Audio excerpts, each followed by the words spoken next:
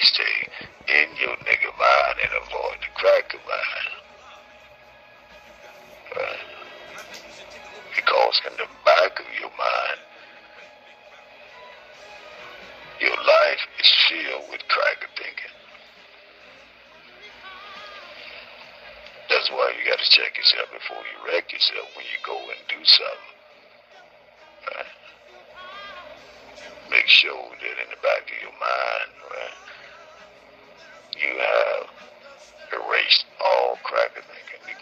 Because whether you know it or not, most of the shit that you're going through right now, currently at this moment,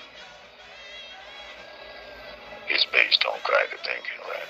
Because all of us were raised by crackers. We were taught by crackers.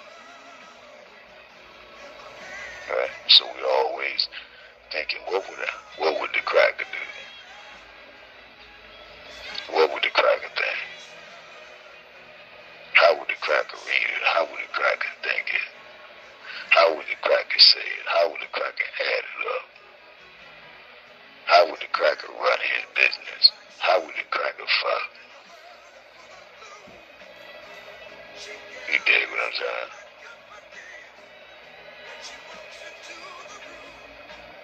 How would the cracker do every motherfucking thing that I'm thinking about doing? That's what's in the back of your motherfucking nigga mind, and you gotta take the cracker mind all the way out your nigga mind.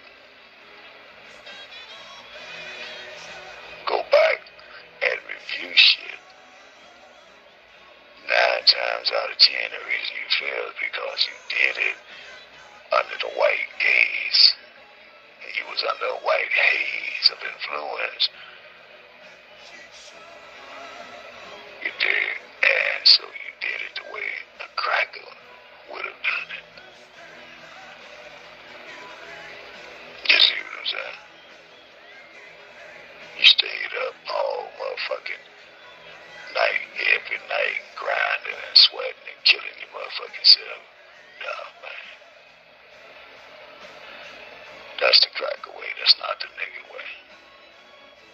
Remember, if it ain't easy, I don't want it. That's the nigga mind in a nutshell. If it ain't easy, I don't want it.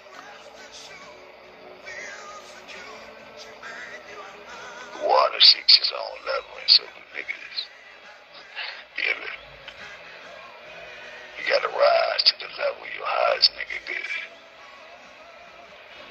And you can only do that by allowing yourself to think like a nigga think.